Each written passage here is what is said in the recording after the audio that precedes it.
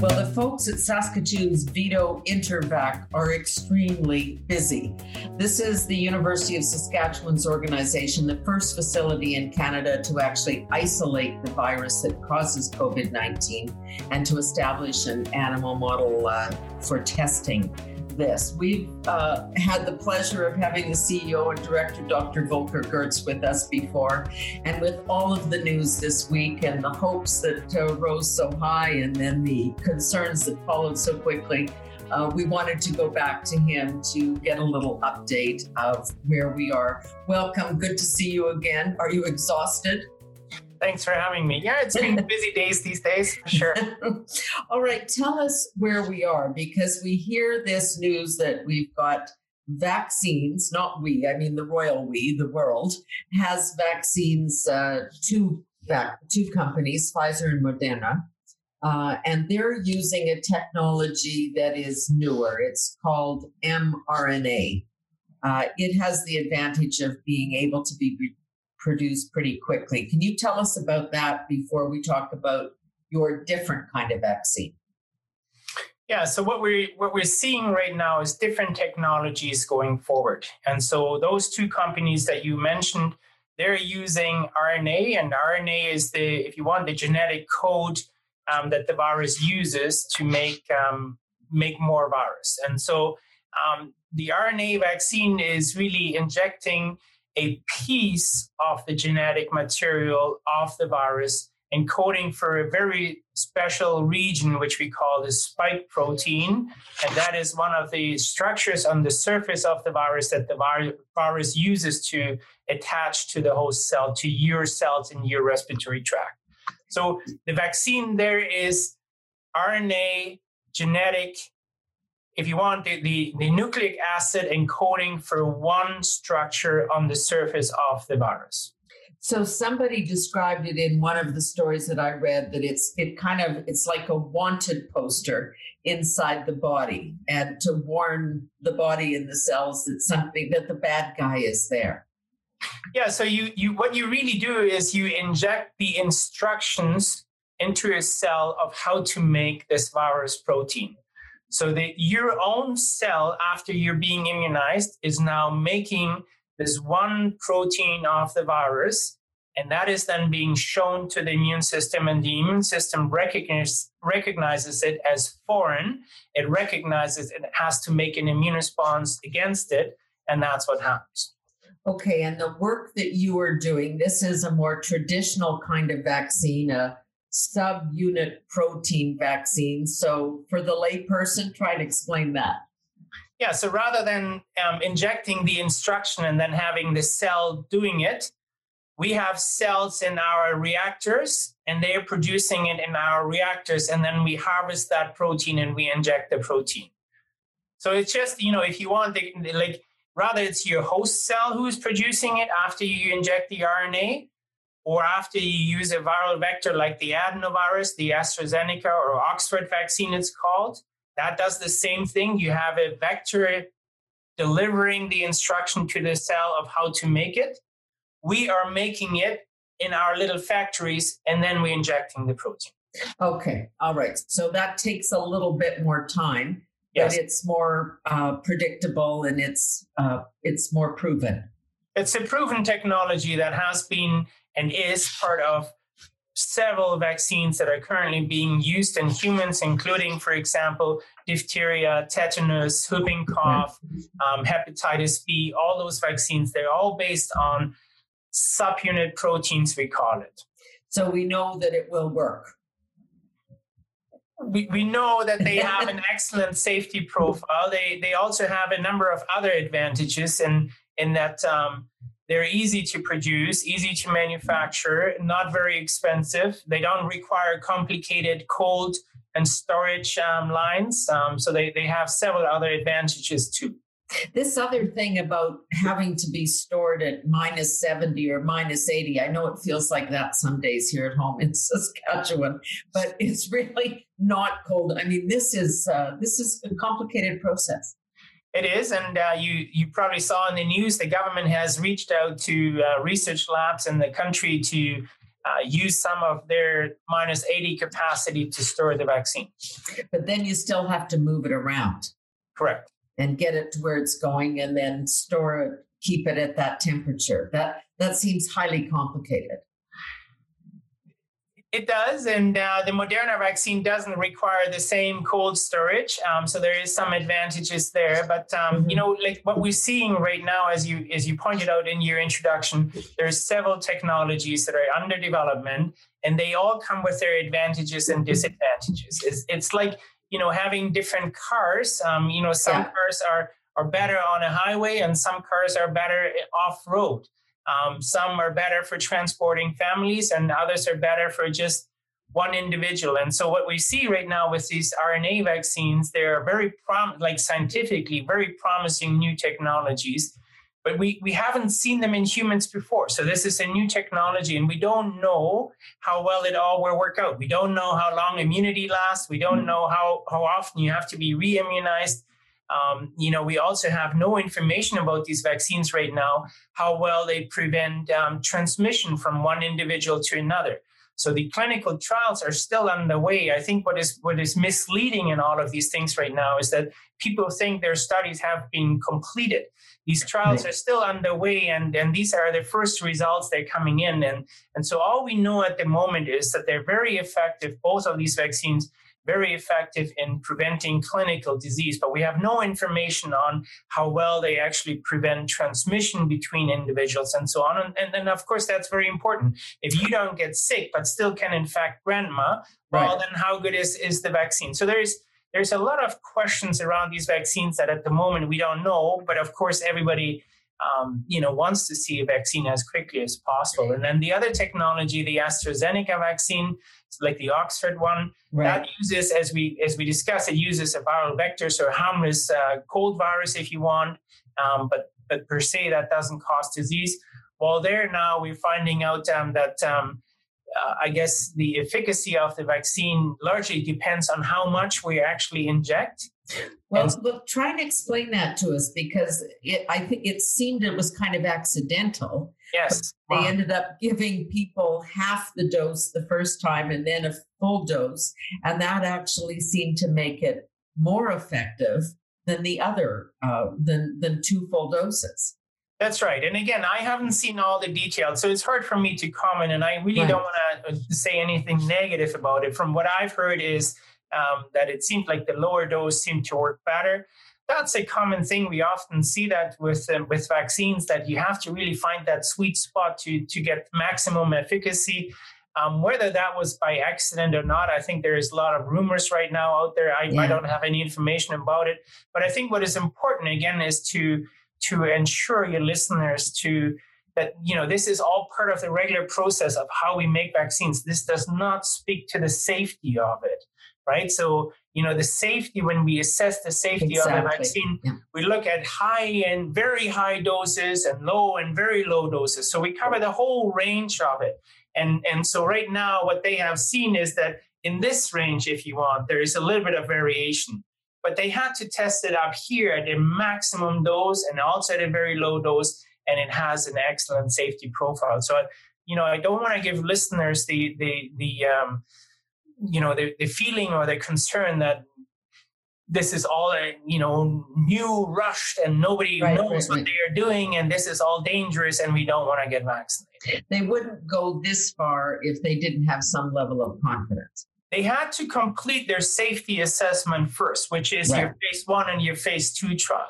And in order to go through this, which is what we are doing, we're hoping to start soon, you have to have a wide dose range covering artificially high dose that you're never going to use. But even then you have to demonstrate it's safe, and also a very, very low dose.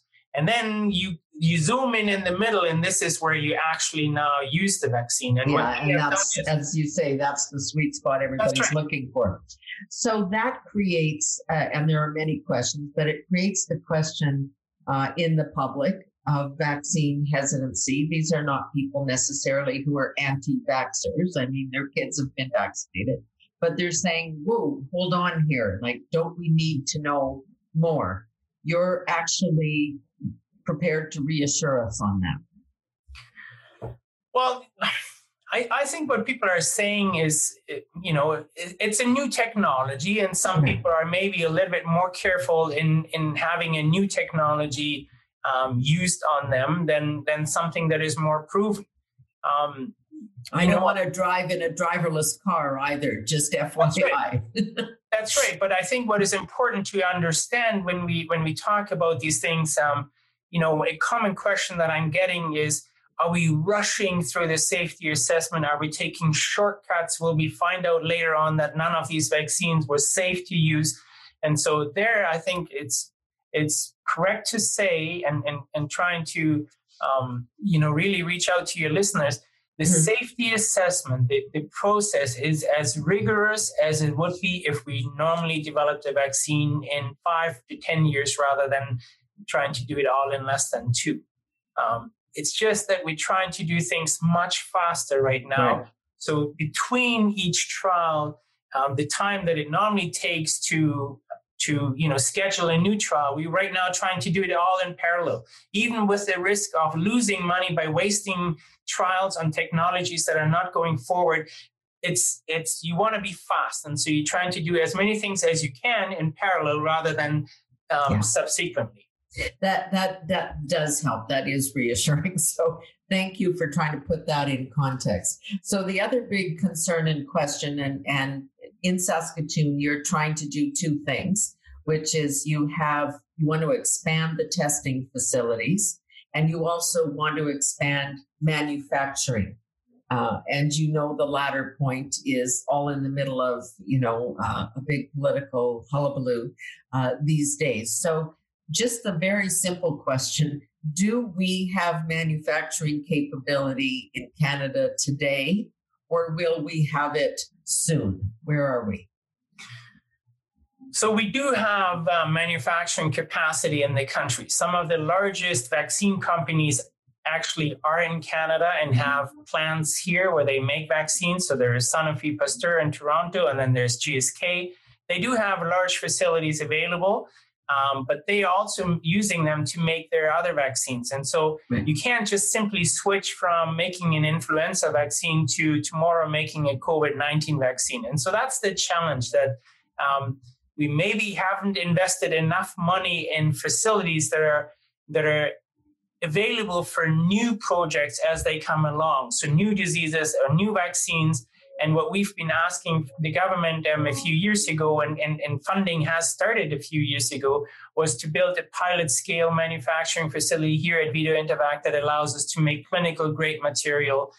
So to really speed up the process from discovery research in the lab to eventually commercially manufacturing it. And so what you need to do is in the middle have this clinical grade material to go into these clinical trials. And so this spring, the government recognized and then awarded the full amount now. And so as you pointed out, we're building right now a GMP manufacturing facility and might be able to even make a COVID-19 vaccine here in 2022.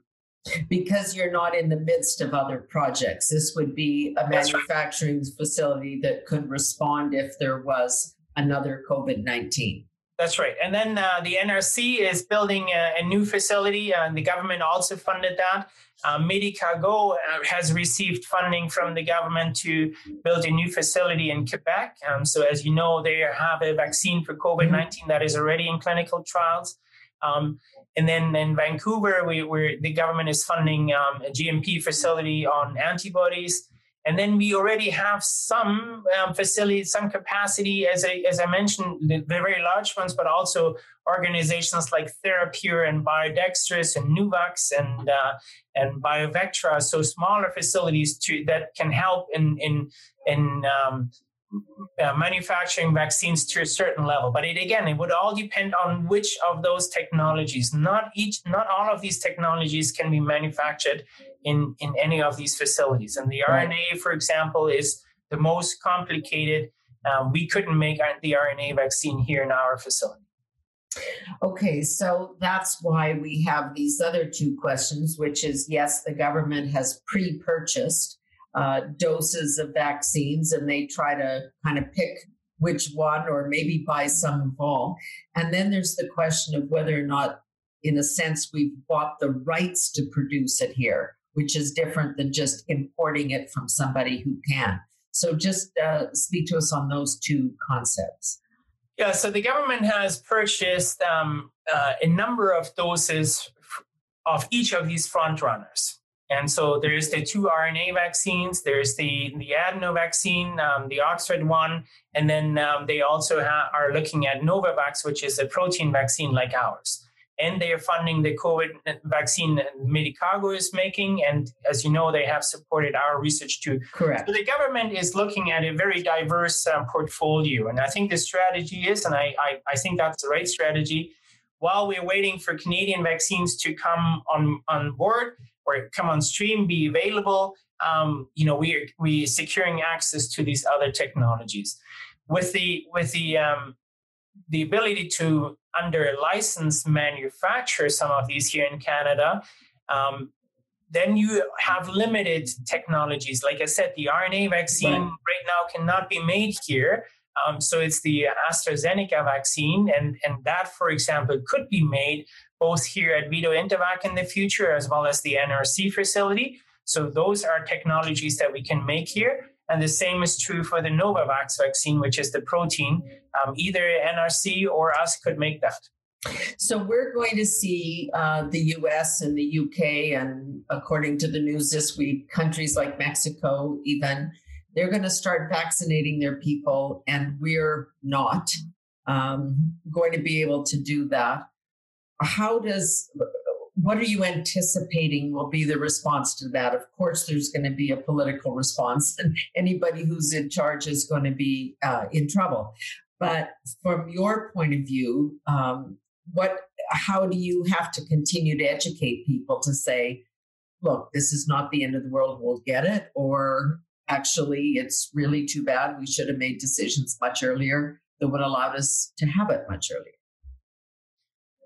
Yeah, so I mean, those are political discussions that have to happen, and they do happen right now, right? I think from my perspective, our focus is on getting a vaccine to Canadians as quickly as possible. You know, like for us right now, it's important to get our own technology developed, as well as constructing the manufacturing facility that we have here as quickly as possible to ensure that we can help in manufacturing it here in the future. And the rest I leave to the politicians. I don't blame you for trying not to answer that. That's probably a really smart move on your part, especially when you want to keep the funding coming. So the bottom line is here, are we also doing enough work in this country on preventative medicines or treatments and cures?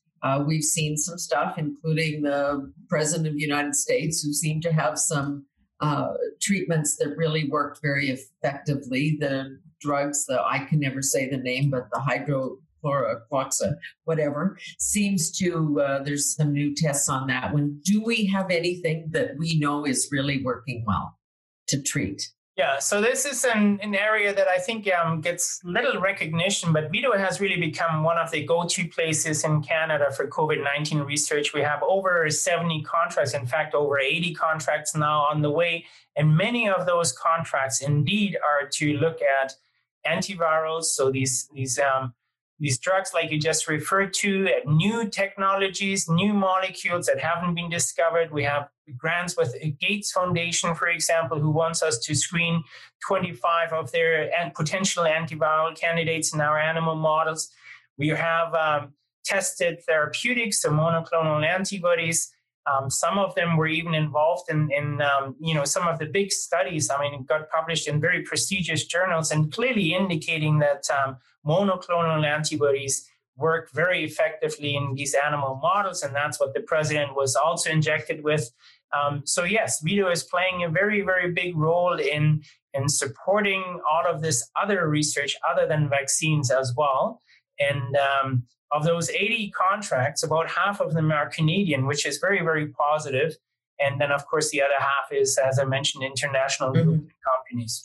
Are these drugs being used in Canada? When we hear about the growing number of people going into ICU, we all know about ventilators, but are we giving them some of these drugs? So most of what we have been tested here right now are experimental drugs, new molecules, or new members of families of molecules. And for those, many of them are not currently being used. Okay. An update on the research into wastewater, which is another project that's going on in Saskatoon, which allows people, if they test the sewage system, to say, yes, here's a pocket of trouble in this town or this city or this area. Is that proving effective? So we're not directly part of that, but I mean, That's an effort that is underway in various cities in the country, Saskatoon being one, of course, as well. What it really does is the technology is so sensitive now. It allows us to detect these pathogens in the sewage, whether it's human or animal pathogens in it.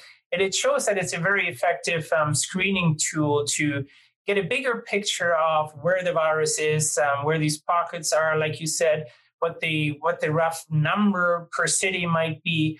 So it's a tool in the toolbox for our colleagues on the public health side.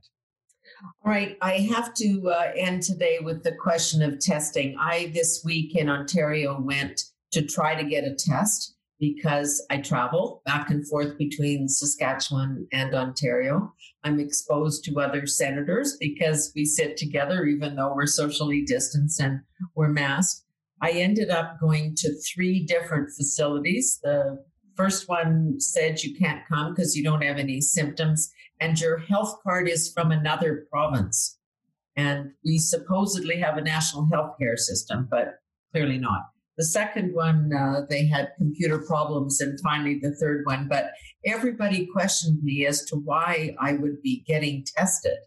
And I said, because I travel and because I think we can't contact trace if we leave 3-month spans between the tests. Do we have enough? Well, so again, that's a sensitive question.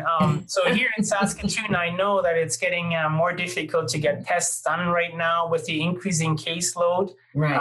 Certainly, because we're seeing this second wave coming now, I think there is a big strain on the system, and it's a big challenge to get all these tests done. As you know, there is different tests in development that might be much easier and much faster to be used as a pre-screening, and only then the ones that might show up positive in that one might require a second test. Exactly. So there is approaches that are being looked at right now to make it easier to get them through the testing. But it is, like you said, it is a big challenge right now and a big strain on the system. And I know here in Saskatoon, you can get tested if you are symptom-free, but you have to wait in line. You cannot call in and say under priority, you want to book an appointment. You have to wait in line until it's your turn. No, I go through the drive-through there and do that. I was surprised at the situation in Ontario. It's for you, I know, 24/7 to do all of this. Everybody's kind of experiencing COVID fatigue. Every time I see one of the ads that says, wash your hands and socially distance, I want to scream at my television or my radio. But I guess it's the only thing we can do. Well, I think from my perspective, so we're hoping for vaccines to come on stream, right, early next year. And with that, it certainly will help us all a lot, provided that people take the vaccine. So I think that's the biggest message to people, understanding that you want to wait and so on and see first on how it goes to really see an effective difference in our lifestyle. Requires that we get to a level of herd immunity where we can really push this disease back. And so that requires that people get vaccinated. I think the other elements remain or continue. It continues to be important to reduce the contacts as much as possible, wear masks, social distance, and so on. But I think we're also having better understanding of what we need in the ICU units and the hospitals to get people through this. So I think our doctors have a much better handle on this now, and much better medicine and drugs available to get you through this. So the mortality rate is not as high anymore as it was in the beginning. We have a better understanding what our treatment options are. And so I think all of that together will make it easier for us next year once we have. That is the good news, that even though the numbers of cases are going up and spiking, the number of deaths are far fewer than they were in round one. That's right. That's right. And we understand better, and even helping people with ventilators and like all of those, there is a much better understanding now of how we can treat patients in ICU and get them out of ICU as quickly as possible.